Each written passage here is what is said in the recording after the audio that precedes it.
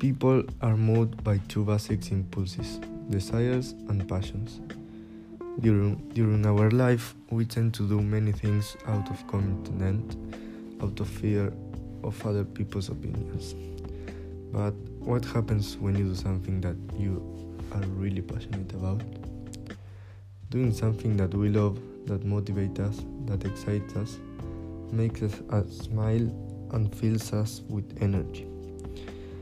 Passion is so strong that it makes people do extremely dangerous things.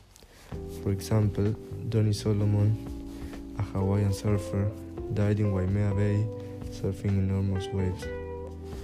Malik Joyox died surfing a barrel in Te Wahupo, and Ben Gehring died for a shark attack in Australia.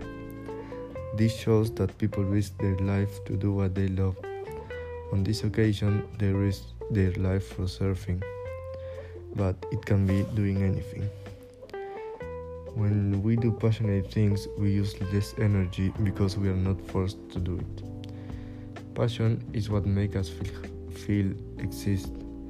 It motivates us to do something.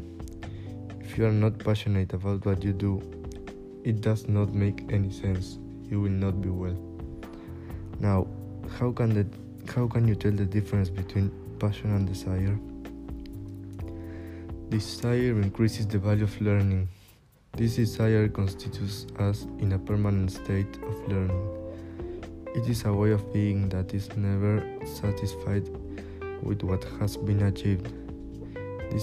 That is not discouraged by difficulties or limitations.